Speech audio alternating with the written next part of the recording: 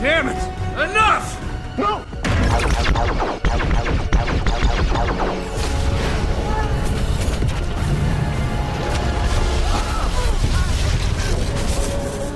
That was a full spread of quantum torpedoes. Shields down to 20%. Give the order or I will, Captain. There is no way Book was responsible for that attack. It doesn't matter. I lost half my team on my last mission, waiting too long to make a call I knew needed to be made. I will not let that happen again. You said it yourself, the stakes are too high. It's time.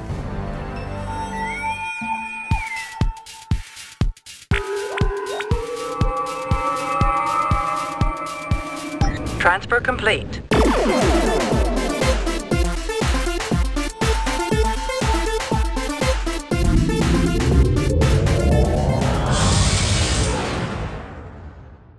Hello and welcome to Subspace Transmissions, the podcast where two Trek fans step into the arena and tackle the best, worst, weirdest, wildest, and everything in between that Star Trek has to offer. I'm Cam Smith, and joining me on the bridge. This is Tyler Orton, setting off on a 3-hour tour.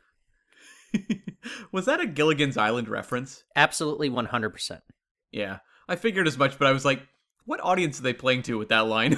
Mostly, what audience is Dr. Kovich playing to with that line? Especially since it went right over the heads of, I think, everyone in that room. I mean, that would be the equivalent. Oh man, what's the time difference there? God, that would be like us making like pop culture references to what, like the year 700? Something like that? Yeah, like the Dark Ages.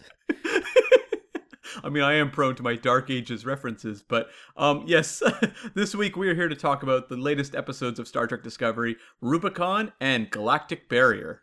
I guess I thought Rubicon was some table setting, and I guess they followed it up with Galactic Barrier and more table setting, Cam. Okay, let me ask you this. It's not supposed to be a trick question or anything like that. Yeah. What is the opposite of love? Hate. You would think so.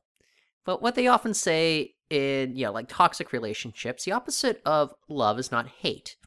It is indifference, and right. A lot of people are in very toxic relationships because, they kind of thrive off that hate. It energizes them. They crave drama. They let the people, they always love doing that dance, with other people that are no good for them. In this situation, I'm feeling kind of indifference right now because I have no investment in this story. I don't even remember anything that happened in Rubicon save for two things. One of which is actually very important I want to get into, but the return of Nan, and the music swells, apparently. According to Burnham, she and Nan go way back, Cam. Just like that old friend of hers when she was a courier. But let's do the math. She served on Discovery with Nan, with Captain Pike for about, I'd say if I was being generous, 6 months. Then sure. Burnham is flung to the future and spends a year with Book. Nan comes back for, I guess, 3 more episodes in which she and Burnham are together. So they go how far back? It's maybe been a year. It's like, would you describe somebody that you've known for 3 years as like, yeah, we go way back? Like, I don't understand this. Maybe when she says way back, she's referring to distance because they've traveled a long period of time together as opposed to actual time together. It's just in terms of, the star miles they've tracked together. Yes. Okay. In terms of light years, they go way back. Yeah. Okay. That I can just kind of roll my eyes at. But here's what this show is kind of missing, and this is what I got from it. I am 10 times more interested in picking apart, like, Saru's dating life and the potential for him to date the Navarre president. Why am I blanking on her name? It's like President Tiana. Tarina. Yes, thank you, sir. And I've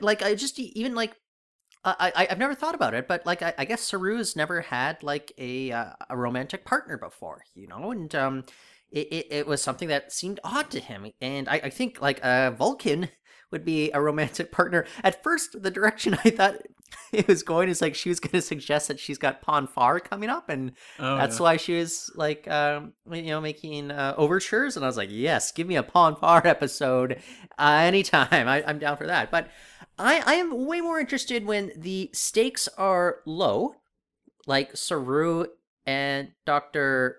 Triana, or sorry, President Triana. I feel like Tarina. Tarina. Why am I messing that name up? Don't give me credit. I looked it up and wrote it down because I knew I could never remember what it was. Okay. But I'm far more invested in those kind of low stakes things that, we saw so much of it in previous Star Trek versus, and I'll just jump very briefly to the Galactic Barrier. I want to tackle them one by one, but like we find out by, Galactic Barrier that, Earth or Navarre could be destroyed if they don't complete their mission. I'm shocked to hear that, Cam. I would not have suspected that, the survival of Earth and Vulcan, it depends on this crew that can do anything. That annoyed me because why not just say it could wipe out, I don't know, whatever, the Gamma Quadrant? Because you're like, well, maybe that could happen. Because maybe they're going to wipe the Gamma Quadrant out of the picture. You know what I mean? Or whatever, Andorra. Or what is it? Andoria? Andoria, right? Well, they've had two. They've called it Andor, and they've also called it Andoria in the past. Right. But like a planet that we could recognize the name of where it's like, they could wipe that out. Like, there's no saying you couldn't do it. Kind of like with the movies wiping out either, Vulcan or, the Romulan home planet, where it's like, we just shift the stories from that point forward in terms of, what those species are up to. When they're saying Earth, seems kind of unlikely.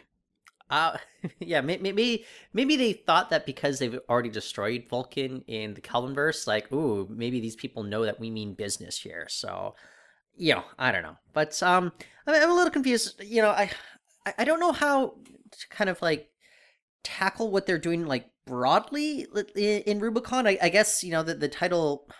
It gets its name from the actions of Book and Tarka here. They've passed the Rubicon, the point of no return, essentially. Tarka is willing to kill Federation officers, and Book gets, in deeper and deeper with this fellow.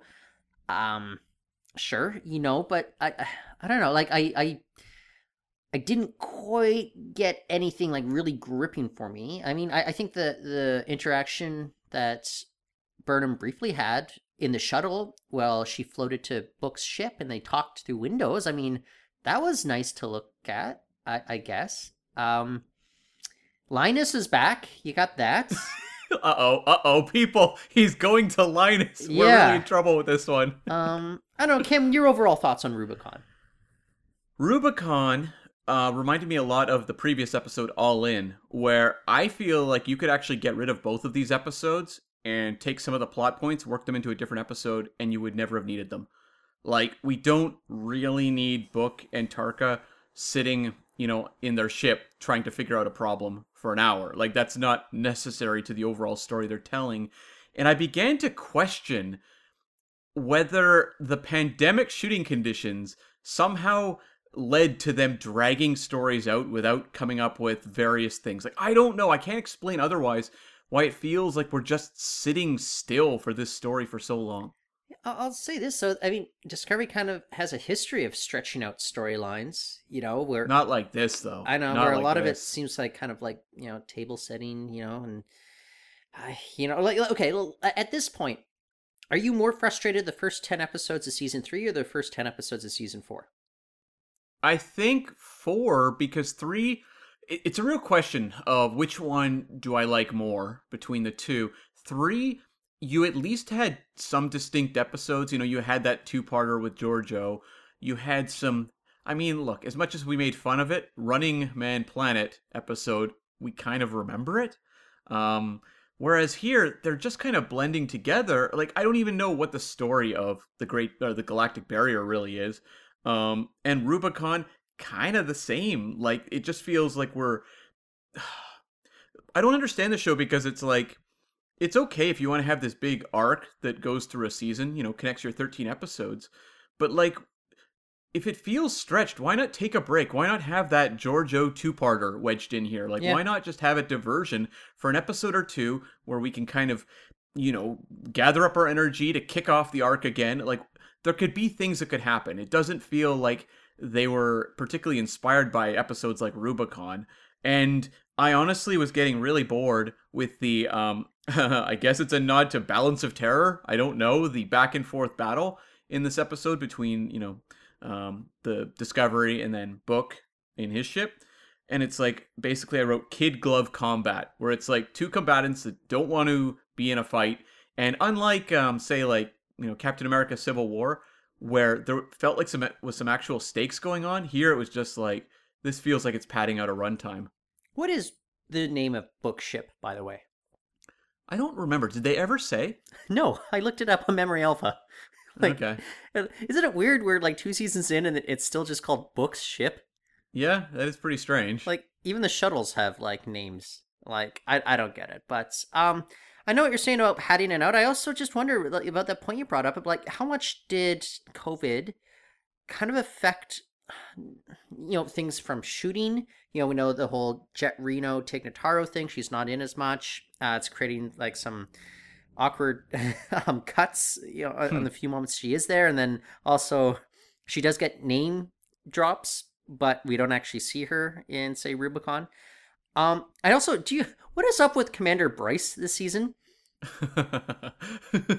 Yes. He at one point he was assigned to like the USS Curry for some work, and then now he keeps working with Dr. Kovich, and he was in the shuttle pod for Rubicon briefly. He's beamed onto the bridge and immediately runs off the bridge, and Lieutenant Christopher continues filling out his role there. Yeah.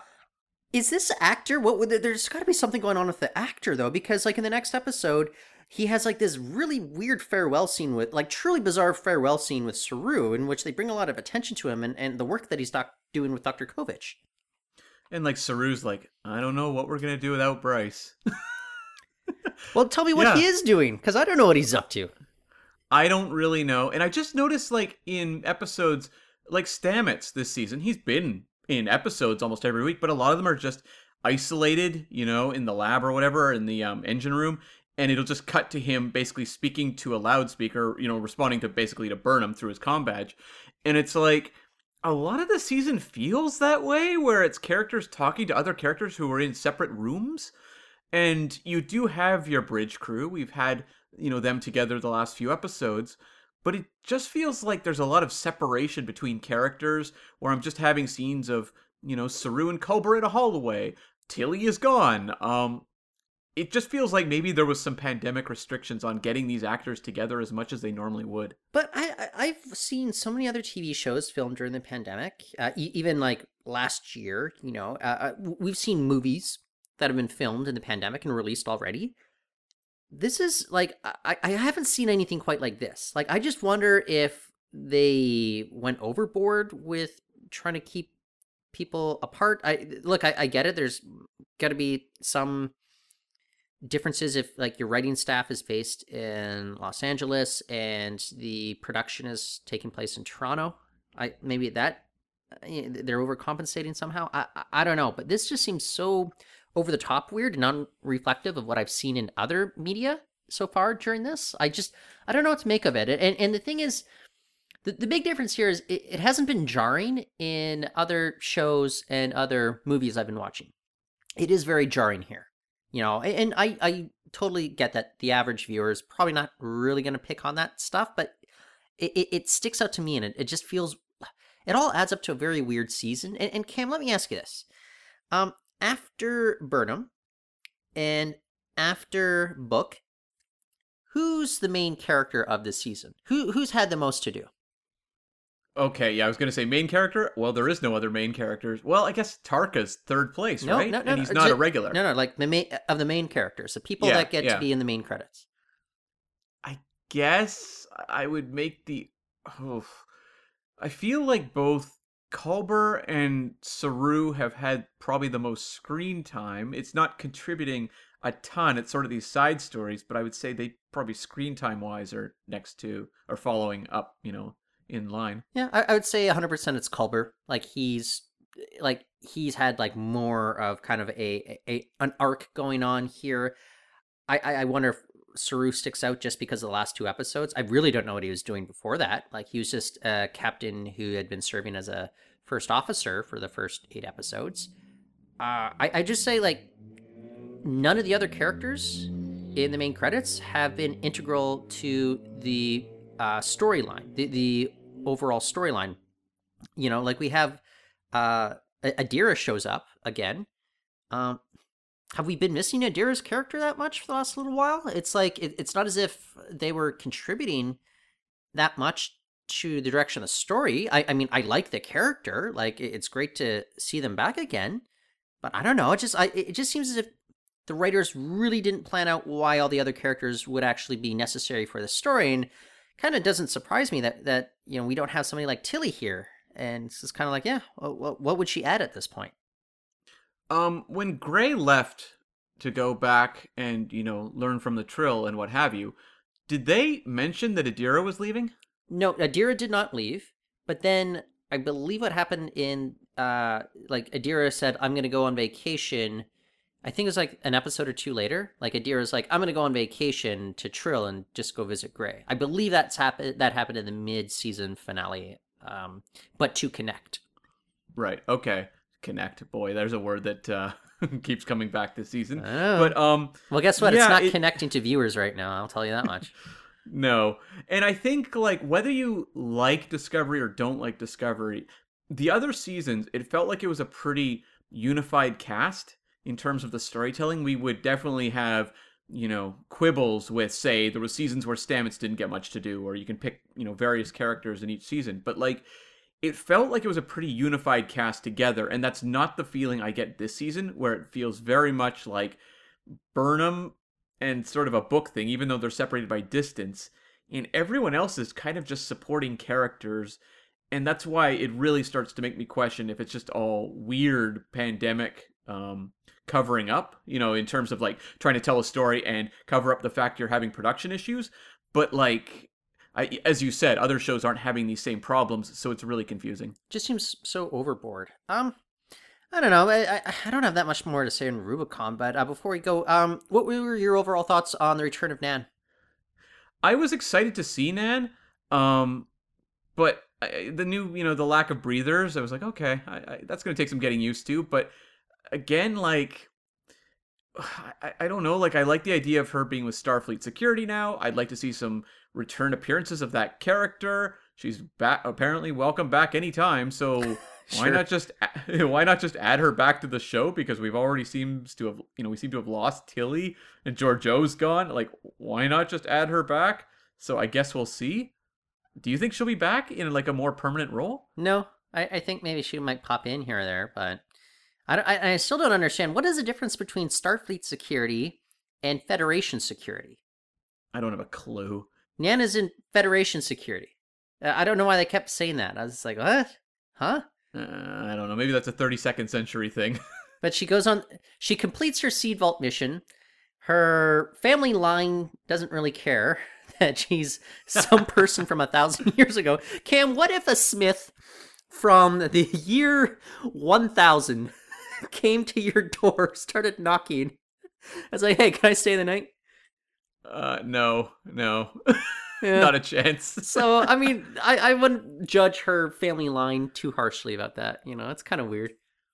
It just felt like there could be some interesting conflict there, and that there is kind of this kill switch she has. But, like, I was never concerned that was going to get flipped. I never thought, you know, you're going to wipe out Tarka and Book, you know, at, episode 9 of the season. So it was kind of just felt like trying to inject drama where none could be found. I had other couple points, though, I'll just mention in this episode. Lightning round. Yeah. Burnham's sad, let's fly. I had that down, too. That was like, hilarious. Okay. Another point, you have so many scenes of her trying to negotiate with Book, trying to find this middle ground, and why is, like, Tarka completely ignored in all conversations? Because, look, he's integral to the plot and the story. I can't explain why he wasn't really mentioned there. Yep. And then also we had Saru referring to his ward, Su'Kal, which I always appreciate. And that just kind of sent my brain off into a different direction of Saru with his young ward, Su'Kal. So I wrote down Bruce Saru Wayne and Dick Gray Su'Kal. There you go. I was proud of myself over that. And Just lastly, the fact we had the destruction of the DMA and then a new DMA popped up. I'm like, yep, this is time filler. This is how you stretch out an hour of TV and then just kind of, in a way, hit the reset button and continue on to the next episode. Now, I apologize if I mumble through this, but I'm trying to articulate where they keep going wrong with how they set out their season-long arcs. And I think the problem is they jump into it way too quickly, and they keep failing to realize that. What you should be doing is have 4 or 5 episodes that are mostly standalone, with just hints of something to come, and then you ratchet it up in kind of the last half of the season. You don't start with a big sort of storyline that is every episode surrounding in the first half of the season, and then you have to pad it out at the last half, because then you're just really losing momentum.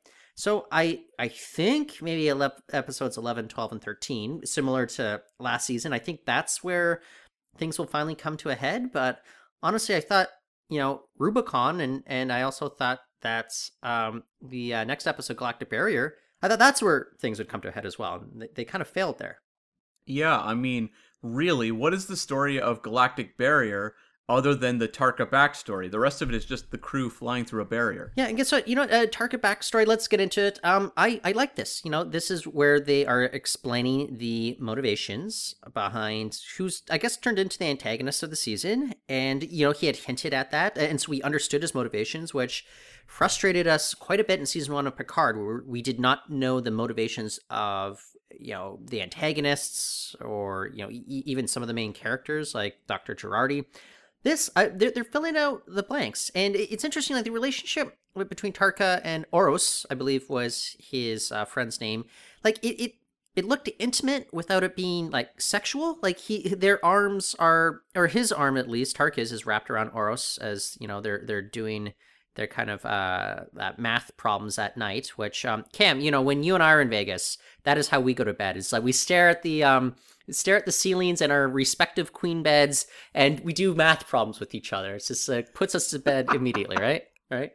Yep, that pretty much nails it. Yeah. And did you get vibes of Hard Time from this? Oh, with O'Brien in prison? 100%. And guess what? I thought the episode was all the more better for that. It just it made me invested in Tarka, who I think is kind of the best addition to Discovery we've had since Book was introduced. I'm they're making Tarka a bit of a quirky character with distinctive traits. I understand his motivation, even if I disagree with his means. That is exactly what you want to do with somebody who is ostensibly your antagonist, even though, species 10C are the big baddies. And my suspicion is they're going to be revealed as something that, will make us rethink things, or at least I hope they do. I don't know. But I don't know. I think they've done well by Tarka. My big fear, though, is by the end of the season, he's going to go all-out crazy villain and can't be reasoned with, and then we're going to have to hate him no matter what. Yeah, that's always the concern, because I do think is he the most compelling character this entire season? Yes. Yeah, it feels like the writing on him is actually very sharp, and I don't even know where I stand. Do you think they should have had this backstory episode earlier in the season? Okay, I'm a little conflicted because I would usually say, yeah, because I think it was introduced episode 4-ish, maybe 5. I wonder if that would have been too early, But I also wonder, what would this episode have been about had we not gotten the backstory here? It's a full hour of just going through the barrier. It'll be like the trip to V'ger. It'd be it'd just be more moments of them yelling, "Shields! Shields!" I'm just I don't care about your shields. This is not what interests me in drama. I what interests me is personal goals of different individuals conflicting with one another and how they resolve those different motivations and different goals. And when I hear, here's a big conflict between the President Rillak, who, was this the first time that we found out her first name was Lyra? Does that ring a bell, or? They may have mentioned it in the first episode of the season, but it did not stick if they did. Okay, well, Admiral Vance is on first-name basis with President of the Federation, and he sends word that, of course, the DMA could destroy, Navarre and Earth, and so now it's a conflict about whether or not Burnham should tell the crew that your home planet is about to be destroyed while we're on this super stressful situation. And, well, Burnham's argument is, well, a lot of my crew calls Earth home, so they deserve to know. And I'm like, what? Like, they deserve to know? Like, I get that, but, like, how does that help anybody in this situation? Like, all it does is just add stress. Like, I think what the argument is like, oh, no, it adds stakes. But as a commander, don't you want people in like kind of a non-super stressed sort of mode? I would think so. And also, like, the mission they're undertaking here, this is not just like a basic survey mission. This is like a potentially dangerous mission where there is no earlier adventures they can call upon. Like, this is unknown territory. This is new frontiers they're going into. And so, yeah, it's like very tense. You'd think they would want them really focused as opposed to thinking about like their parents back home and things like that. Speaking of parents back home, okay, so Earth has been super isolationist for 150 years, but Rillak, the president of the Federation, who is a Cardassian-Bajoran hybrid, her mother's family is on Earth? Apparently. Explain that to me, Cam. Maybe it's just a summer home. Okay, yeah, okay. I will accept that as an explanation. Yeah, thank you. Thank you. They really like Arizona. Yeah, I get it. You know, yeah, if she's half Cardassian, I could buy that. You know, Yeah. kind of the dry, arid. Or no, was Cardassia, like, it was hot, but was it humid or was it arid? Oh, I feel like arid, but I think maybe I'm I wrong. think it was maybe humid. I'm curious now. Okay. Okay. Huh. We'll have to look that up on Memory Alpha a little bit later on. So, Yeah, and you know what I found to be the bit of the problem here? I kind of like the idea of the president being on the ship, and again, conflict between your characters, having Burnham and her have to have these back and forth about what to do about the crew, and, you know, about the president's just where she is right now, just emotionally and mentally. I think that's kind of interesting, but it felt a little too much like the previous episode with Nan, where you also had Burnham and her going back and forth about, you know, the mission, and in that case, it was a kill switch, and it's just like, maybe they should have separated these two stories by a little bit. yes, I just think that, like, there seems to be such a lack of direction with regards to the story. I think it could have just been plotted out a little bit better. Like, I can't help but feel that they had about 4 episodes worth of story for a 13 episode season. Like, I know I keep repeating myself, but I don't know how else to explain it. Where, like, I don't care about these, like, casino planets that look to be like the saddest little, like, rundown MMA octagon that you'd ever find in, like, Pahrump, Nevada or something like that. So it's just kind of like I don't know.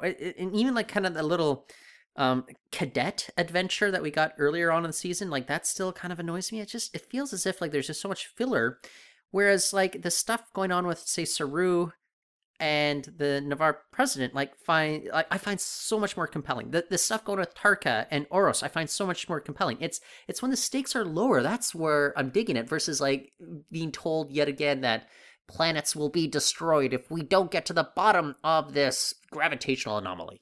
My heart really sunk when we got down to the planet that was the Emerald Chain base, and it was like Book and Tarka just like in the bushes while looking at this base, and I was like, oh no, please don't tell me I've got a whole episode of them breaking into some old base trying to dodge former Emerald Chain people to get like a energy source. Like, that is going to be brutal. But I am glad they sidestepped that and actually gave us an emotional, compelling story just for Tarka there. What do you make of the cloaked ship, though? Which cloak ship? They're at the base, and a cloaked ship departs the base, Right. Yeah. and it has no impact on the story. Nope. Like, is it going to be like a key cog in this tapestry of a storyline that they've developed in the next episode? That there's a cloak ship there? I don't know. That, or they just wanted to inject sort of a tiny kernel of potential danger. Like, these two could face a threat that they never did, or like there are people around this base. I have no idea. But within, like, the next scene, like, there's zero sense of any danger. Yeah. Like, that's why I'm just Yeah. I the problem is I'm constantly questioning these creative decisions in which, like, I like to like work things out in my head and try to justify things in my head about like why this may have happened, even if it wasn't totally like spelled out on screen. Like I like doing that. Like I like ambiguity with some of the TV shows and the movies that I watch, because it helps me think critically about what's going on. But so much of the decisions here in Discovery this season is just like I have no idea. Like I can't even like headcanon it or justify it, and it just seems as if maybe there's maybe a lot of cut scenes or something like that. Like I don't know. It feels like a lot of it just feels like artificial ways to try to trump up a moment of excitement or something. Like that's what that ship over top felt like. It felt like they were going to break into some base that you could have that ship come back or something. Like there could be a threat. Now, you never felt any sort of suspense or tension once that ship was gone, but it feels like they're often just filling minutes with this show. And like some of the episodes are, I think this Great Galactic Barrier episode, I'm going to keep calling it Great Barrier by mistake, but yeah, the Galactic Barrier episode, it felt like, I mean, it's a 50-minute episode. Why? Like, you know, you look at a lot of episodes of, say, Mandalorian, and they're like 40 minutes, and I'm never like, boy, that felt rushed and unsatisfying. You could have cut this episode down. Like, a lot of it, in terms of them going through the barrier, felt too long.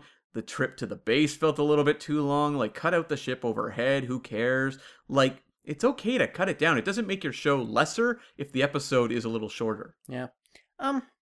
Any final thoughts before we kind of... There's a lot of news to delve into, and also maybe at the end of this, why don't we kind of talk a little bit about Star Trek Picard, which will be premiering season 2 in just 1 week, but any final thoughts here? Yeah, I've got a couple. Burnham's speech at the end to the president felt like if you were to go to a card aisle and read out the sappiest cards you could to each other. Like, it was wait. Like... On Star Trek Discovery? I know. It's just like this one in particular just really smacked me of like, oh boy, this is really rough stuff to sit through. I don't know why they do things like this. Yeah. Just a note, I did like seeing actor Hiro Kanagawa as Dr. Hirai, as kind of the quirky guy eating like pistachios at the council table there. I guess like kind of the communications expert.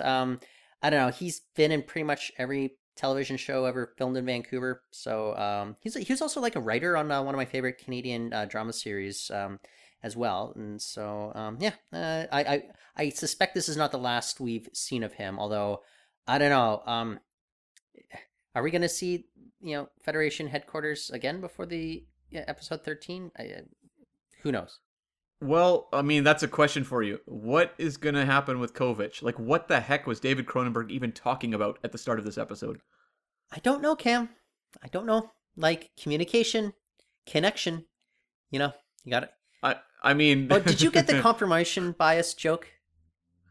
No. I didn't get it either. Yeah, I mean, I'm not smart enough, but... I mean, I know what confirmation bias is, but I didn't... Yeah. Quite... Okay. I feel like Kovich is turning into the Riddler. He just says things that I don't understand because they're gonna reveal it all later. Do we even know what his job is? It's unclear. He's Dr. Kovich. He wears a Starfleet Delta. He doesn't have a rank. He is intimately involved, not just with Starfleet, but with the goings-on of the Federation. He's in like civilian clothes. I don't know. I think they like the ambiguity. Like, we still don't actually know what Stamets's like official position is on the ship. Reno is still, I guess, technically the chief engineer, even though we haven't seen her in a while. But he's always an engineer. I don't know. There's just so much ambiguity here that kind of makes it more frustrating for a show that's supposed to be drawing in fans interested in kind of these universes that are built brick by brick. And these are some of kind of the easy things that they should have tackled already. And it feels like Kovich is a character just created to engineer surprises in the season because he knows more than the viewer does. And he just kind of teases these morsels that don't really mean anything. But you just kind of go, okay, well, I guess he's going to reveal something later. I just had one other note, more about the season, I guess, than about this specific episode. But like, this whole Zora evolution really has fallen flat. Yeah. Like, what are they even doing with this? I don't know. I keep every time they name check her, like I keep forgetting that Cadet Zora is a thing again. And like they had a big, huge like episode devoted to her with stormy weather. And then what, for the last 4 episodes, they kind of like she's just in the background now? So it seems. Yeah. I don't really get it. And I mean, I do appreciate the connection, though. She's voiced by Annabelle Wallace, who was the star of Alex Kurtzman's The Mummy. Oh, well, there you go. She's also married to Chris Pine, or at least they're partners. And maybe we'll get into that in just a moment. But do you think that it's up to Zara to be the one that ultimately communicates with 10C? Maybe there's some of that organic sphere data that she taps into? If that is not the case, then I don't understand what we spent multiple episodes dealing with our consciousness about. Yeah. All right. Well, Cam, I alluded to it, but so apparently, when Paramount announced that it's all about communication, all about communication. Yeah. When Paramount announced last week that they were going to do another Colvinverse film, you and I were pumped for that, and they said, and now we will commence, negotiations with the cast. And it's just like, okay, it sounds like standard Hollywood stuff. I'm sure they're like kind of little I's to dot and T's to cross here. But the reports in the trades essentially saying like all the cast members are completely caught off guard by any sort of announcement like this, that there's going to be a movie. I'm just like, wow, way to blow all your leverage when negotiating, Paramount. Like, if you thought that you're going to try to screw over Chris Pine for out of his contract a couple years ago when he was going to do the Chris Hemsworth, George Kirk meets James Kirk movie, Chris Pine's going to get those dollars back. Like, believe you me. And I think that you're going to have Zach Quinto and Carl Urban playing hardball. I don't know, like, Zoe Saldana, like, she's high in demand. Will they pay for more of those peripheral characters to come back? Maybe like your Scotties or your Sulus or your Uhuras as well. Like, I don't know, but they've certainly lost all their negotiation leverage there. And I think the price has gone exponentially up for those characters. I don't understand how this happened, because I believe it was J.J. Abrams that announced it. And it's like, why would you not have that figured out before you announce the movie? Like, this isn't a normal thing that happens. We don't come across a lot of stories of, like, Marvel announcing movies where the actors aren't under contract already. Like, this isn't something that tends to happen in modern Hollywood. So I just thought this was head-scratching. Well, from what I gather, though, Sherry Redstone, who's now essentially, like, in control of Paramount at this point, after wresting it away from other investors over the years, taken over from her father, Sumner Redstone. I think what she wanted to do is kind of present, this big, giant media machine during the investor presentation last week, one that would be ripe for plucking. And instead, share prices just like dropped quite a bit last week. And so I thought maybe she figured, don't need to worry about those small little details if this is like kind of this mammoth machine that somebody else will be willing to acquire. So I think it's just maybe that part of a big mouse calculation on the part of the executives there at Paramount. Well, it's just going to lead to them paying more, and Beyond, I think, cost $180 million. And like, in theory, you don't want to spend that again? Given like box office revenue right now and the way that audiences are basically not turning out for anything outside of superhero movies, I don't know that I would have been like putting myself in a position of like potentially paying more than what they paid on Beyond. But like, I look at my favorite Star Trek movies, and it's the ones that had like $25 million budgets that really spoke to me. I'm not saying that's what's going to get mass audiences globally out there. But I think you can have like a couple big, huge sequences that'll grip people that you can use in marketing. And then, I don't know, why don't make just essentially like a bottle episode out of a big blockbuster movie? And also, does every single movie need to be like 2 hours and 20 minutes now? Like, make this like a 95 to 105 minute long movie, and your budget goes down too. I think it's tough when you're dealing with a returning cast who's coming back for a fourth movie, because that's where negotiations with actors' fees really get high. But I do agree with you. You look at a movie like Joker or Venom, those movies actually cost like, I think 80 million or something. Like, they were basically hedging their bets. Like, okay, we don't know if this will work, so let's just get interesting actors, keep the budget low, and we'll see how it does. And in both cases, those movies were of differing quality, I would say, but like people turned out for them and they were genuinely liked. So I think at least going forward, I don't know if that'll be the case for a fourth Kelvinverse, where I just think it'll be probably fairly expensive just covering the actors. But like in the future of Star Trek, when they are rebooting it with a new concept or new cast, I'd be looking at that model a lot more than I would trying to compete with the next Star Wars movie. Yeah, okay, and the other thing is, like, in these movies, the stakes always have to be high. Whereas in Star Trek, the reason it's worked on TV so well over the years is because typically the stakes were much lower. The stakes were, whether or not Julian Bashir would have a career after, Starfleet finds out that he was genetically altered. That's not about the end of the world. That is about a man's existential dilemma right there, Whereas it seems as if one of the issues that we have with Discovery, though, is like the stakes have to be just as high as what they are in the cinematic universe, and stretched out over 13, 14, 15 episodes, it doesn't really work for us that well. No, and I mean, I'm going back to the older films. Wrath of Khan is generally regarded, I don't know, what would you say is like the one that more of a mainstream audience would say would be the best of the pre-Kelvinverse Star Trek movies? I like mainstream audiences. We're talking about people that are still alive. It's got to be First Contact. First Contact. Okay. Well, yeah, I mean, I guess like you look at that or you look at Voyage Home, there are big stakes because, you have the probe that could cause a lot of damage in Voyage Home.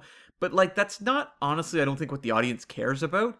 It's just the Enterprise on Earth dealing with like the whales, or, in First Contact, going back in time and having to, help Cochrane launch the first mission. I think it's those individual small, dramatic stories that the audience cares about. I don't think they walk out being like, man, I loved when the Borg were going to invade Earth, or I loved when, the probe was going to knock out, I don't know, everything in its path. I think people are mostly just fascinated by the big suction cups at Starfleet headquarters that we saw in Star Trek IV, and the whale probe started, making storms in San Francisco. Well, that was very much us. That's what we wanted. I mean, if you had the money and they put those suction cup things up for auction, would you be tempted to buy it? Okay, like, where else could I put this money, though? I mean, you just have a lot of money. Could I give it to starving children in Africa instead of like buying suction cups that will have like absolutely no use to me?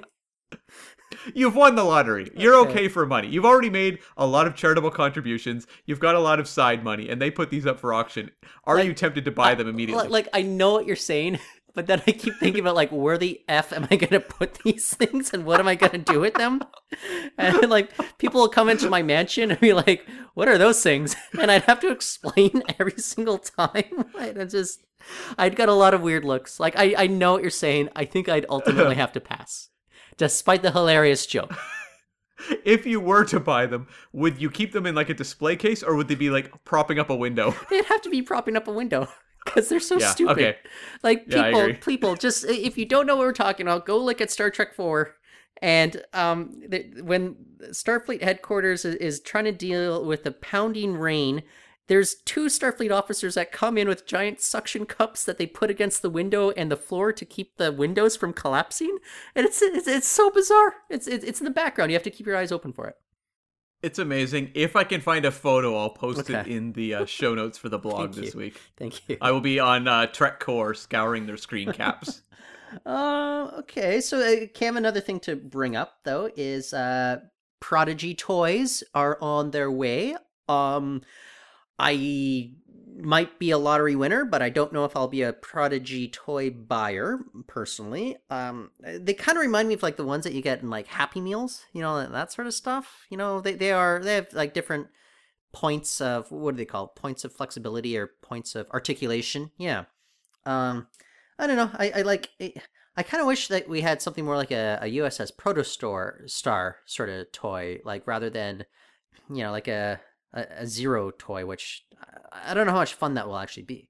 I think it, in terms of the target market, which I would assume would be kids. I don't know if kids buy action figures these days, but in theory, kids, like, I think these look pretty good. They're good translations of the animated characters, and I remember, when I was a kid, a lot of the time toys didn't look so much like the characters you saw on TV. Nowadays, with sculpting techniques, I think they look pretty fantastic. I wonder if some people would be interested, maybe not people who are into, Prodigy toys, which feel a little more younger skewing, but I wonder if, like, Chakotay or Janeway toys could sell quite well. Now, are you all in for hologram Janeway or for Admiral Janeway if you are going to invest in any of those toys? You can only pick one. Yeah. You can only pick one. I think I would probably go Holo Janeway. Yeah. I think so. Yeah, she's had the biggest impact so far this season. The only thing is she does look a lot like the Janeway that we already know, in which toys exist of her. So I wonder if it'd just be cool to finally say, hey, I've got an Admiral Janeway figure at this point too. Just a question. Does Holo Janeway flicker like the holograms on Discovery? I don't know. Well, by holograms on Discovery, do you mean like the subspace communications that we sometimes see? Yeah. So that's an entirely different thing, right? Yeah. Like, I haven't noticed Holo Janeway flickering, but I also think it's because they have like dedicated hologram projectors throughout the protostar. Right. Okay. I was just curious. I was wondering why in the 32nd century they haven't figured that one out. But yes, nonetheless, I think the Holo Janeway figure would be pretty cool to have. And I am interested, just as Prodigy keeps going and they start to expand that line, hopefully, that we could see some cool other types of figures, because obviously the first ones out of the line are going to be the obvious choices. So I think it'll be more cool when we get some of the other aliens they encounter along the way and that sort of thing. Yeah. Here's one thing that I wonder if you're interested in purchasing, though. But it was announced today that we'll be getting a Star Trek Lower Decks mobile game coming sometime. It's actually being developed here in Vancouver in collaboration with another studio in Australia. I'm just wondering, like, what kind of little Lower Decks tasks will end up doing, but they said that they'll be keeping up with kind of the humor of the show as well, and the company behind it, they've done things like games for like Cheech and Chong and Trailer Park Boys, and so I think they want to keep up with kind of the continuity of or at least the visual and I guess thematic continuity of the Lower Deck show. It could be interesting. Like, I wouldn't mind giving it a little bit of a play myself once it's released in a few years. Yeah, I'm not someone who plays mobile games. I don't think Oh, you know what? I did play a Jaws one some years ago. That was pretty fun, I guess. But yeah, it's not something that really grabs me, but I would probably try out a Lower Decks one just so we could report back on the podcast our experience playing it. And I do think it lends itself to something fun, and if they can maybe get some actor voices in there or something like that. And as you said, fun tasks that feel a little bit outside of the Star Trek norm, because I think it'd be a lot easier to just make your typical, like the flight simulator type games, like that TNG Super Nintendo game we played once. Things like that aren't the most interesting to me, but if it's something Lower Deck spirit, that could be really fun because it's going to be outside of what you would expect from a standard Star Trek game. How have you avoided the Wordle cult that has arisen in the last few months?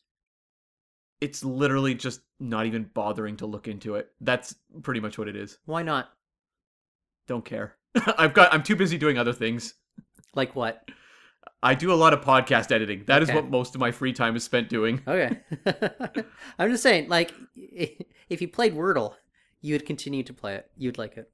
Yeah, I just haven't played any. I guess I used to do like Words with Friends back in the day, but I just don't do any sorts of things like that anymore. Yeah, all right. I don't know. So we got Star Trek Picard coming up next week. I think we mentioned it before, but our plan is to cover Picard episode 1, and we'll do the next episode of Discovery as well, and then kind of go from there. So we've got like guaranteed like 3 weeks of just like nonstop recaps of Star Trek shows. So here's my fear, Cam, is that we're gonna get a season premiere in which you and I we're going into it with like all good intentions here. We're keeping our minds open, but my fear though is like they're gonna have the premiere start with like, hey, here's what life is like for, the La Serena crew. Then, things start going weird. Q appears, and then it's kind of ends on a cliffhanger. I fear we're going to be very underwhelmed by the season premiere. And so I don't want that to cloud my judgment going further. I just think that they've designed the season for it to just have this storyline stretched out very much like we're experiencing right now. And it might not even become clear to us what's really going on for at least a couple episodes. So I'm keeping an open mind. I don't expect to be blown away next week, though. Yeah, my guess is it's sort of the slow acceleration on the gas. So the first episode of the season will be just kind of a table setting for where we're gonna go and reintroducing some of these characters. The thing is, normally I wouldn't be anticipating a Picard premiere that much, especially after season 1, or I should say, just because of season 1. But with Discovery being where it is right now, I'm actually just anticipating something different from live action Trek, because if my life is hinging on weekly Discovery episodes for my Trek content to keep me intellectually engaged, I got nothing. I got nothing at this point. I know. That's just so damning, though, just against Discovery, where it's like, I remember where we were a couple years ago, where we got to the season 2 finale, and we're like, yes, Discovery has finally figured itself out. It's got a mission. It knows where it's going. It's going to be cool to see how it unfolds. And it's just been 2 seasons of utter disappointment. Now, you did a rewatch of season 3 not too long ago. Where you are right now in season 4, like, could you imagine sitting and rewatching season 4? So what had happened, we've been doing, the episodes where we kind of, do them in bunches. And what I was doing is I'd watch them the week that they would come out, and then just before, in the hours leading up to when we'd record, I'd watch them again and then take notes. So I just wanted a moment where I could just kind of sit with every episode and absorb and take it all in. And after that, pod of episodes that include, stormy weather, I've just decided to give up on that strategy. I can only watch these once and take notes at the same time and then comment on them, because the prospect of having to watch them multiple times, it does not appeal to me. And I guess I would honestly be more interested in going back and rewatching season 3 than rewatching season 4 at this point. Yeah, because season 3 is more like peaks and valleys, and the valleys get very low, but some of the peaks are, oh God, I hesitate to even say peaks, but there's some interesting episodes here or there. Yeah. I like People of Earth. I liked Forget Me Not, The first part of the Georgiou 2-parter is pretty good. Yeah. But in season 4, what's the highlight? For me, it was the season premiere. Yeah. Well, that's because it was promising, things. It had potential. But I wonder if I went back and rewatched that premiere, I'd just be like, okay, well, I know where this is going. I know. Because think about it, it's the episode 2, doesn't it lead off with just depressed Book? It's just kind of a bummer from there on out. And to me, one of the joys of Star Trek isn't just watching Star Trek, it's rewatching Star Trek. I think that's why the franchise is so popular, is because fans continue to revisit TNG and DS9, TOS, all these shows, and want to soak up sort of that atmosphere and hang out with those characters again. And I just don't think Discovery is giving people a reason to want to rewatch these shows over and over again. The prospect of me having to rewatch that MMA sequence is just frightening. I just thought it was so bad, and it was so poorly acted, and they're telegraphing the entire time that they're just hustling them. And did you think for one instance that this giant white guy was literally just gonna beat the crap out of a small woman of color, and that was gonna be it? I'm just being honest. We know where TV is at. We're not gonna have depictions of this kind of violence, and which is good. I'm just saying, it's just kind of what it does, though. It saps all the tension out of those kinds of sequences, because you know how it's going to end up. Yeah. I don't know. My sister just caught up with that episode, and she was just like, what is this show doing? I just don't understand anymore, because she was really, really on board for, seasons like 2 especially. And actually, I think she liked 1 quite a bit too. So, yeah, it just feels like it's a show at this point designed to lose people. And I know shows as they age, with each consecutive season, tend to, lose viewers as they go. But it feels like Discovery at this point, I just don't see the excitement. And you've mentioned this before, you look at, say, like Facebook groups and look at the number of comments on a episode of Discovery Now versus, season 2. Big difference. But you understand why. In some cases, with shows where you go, oh, no, that should not be the case. Like, the show's gotten better. And that's not what's going on here. Just out of curiosity, Kim, do you notice, like, with regards, like, you know this, I'm out of the loop here, but with regards to downloads, were we getting more downloads in season 1, 2 of Discovery than we are now at this point in season 4? Yes. Seasons 1 and 2 did actually very well. Very well. Like, above average downloads. People were really interested, especially season 1. Okay. Which is why it's probably brighter for us to be bunching these together as opposed to spreading them out. Yeah. Okay. So, like I said, folks, the plan is we'll be doing Picard and Discovery 3 weeks in a row, and then I think we'll determine whether we want to keep doing, Picard every week, just like, we did that with Lower Decks. We did that with season 2 of Discovery. I think it would be fair to do that with Picard season 2, but Cam, I think those first 3 episodes really need to sell us. Mm-hmm. Do you remember when we were doing those blogs on season 1 Discovery? Yeah. Imagine if you were still doing them. Oh, God. Oh, my God. Yeah. That's darker than any alternate dimension you'll see in Picard season 2. Yeah, Cam, if you want to post a link to, like, our Subspace blog, it's actually a lot of fun there, because it's where we put all our rankings of, like, main characters, recurring characters, the best seasons, all that sort of stuff. But if you dig down to, like, the very start of the blog, it's easy to find. You'll see us doing, like, recaps or, like, just analyses of, the first season episodes of Discovery. And it's just like, I could not devote that much thought and energy to the show at this point anymore. Yeah, just go to subspacepod.com, and on the right side, there's a link to the Subspace Transmissions blog.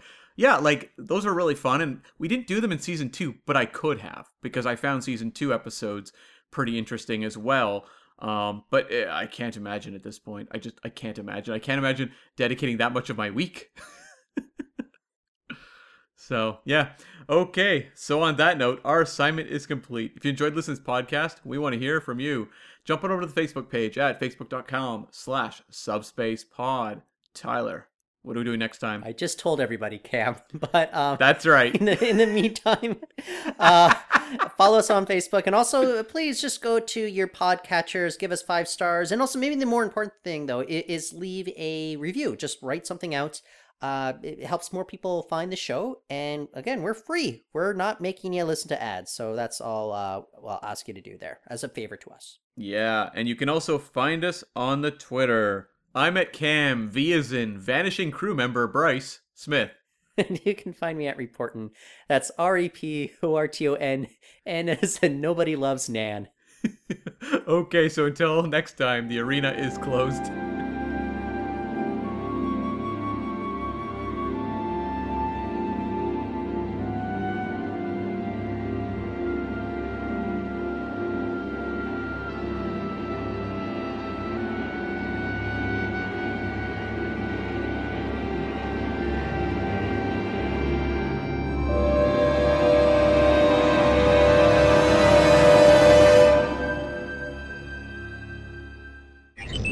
Transfer complete.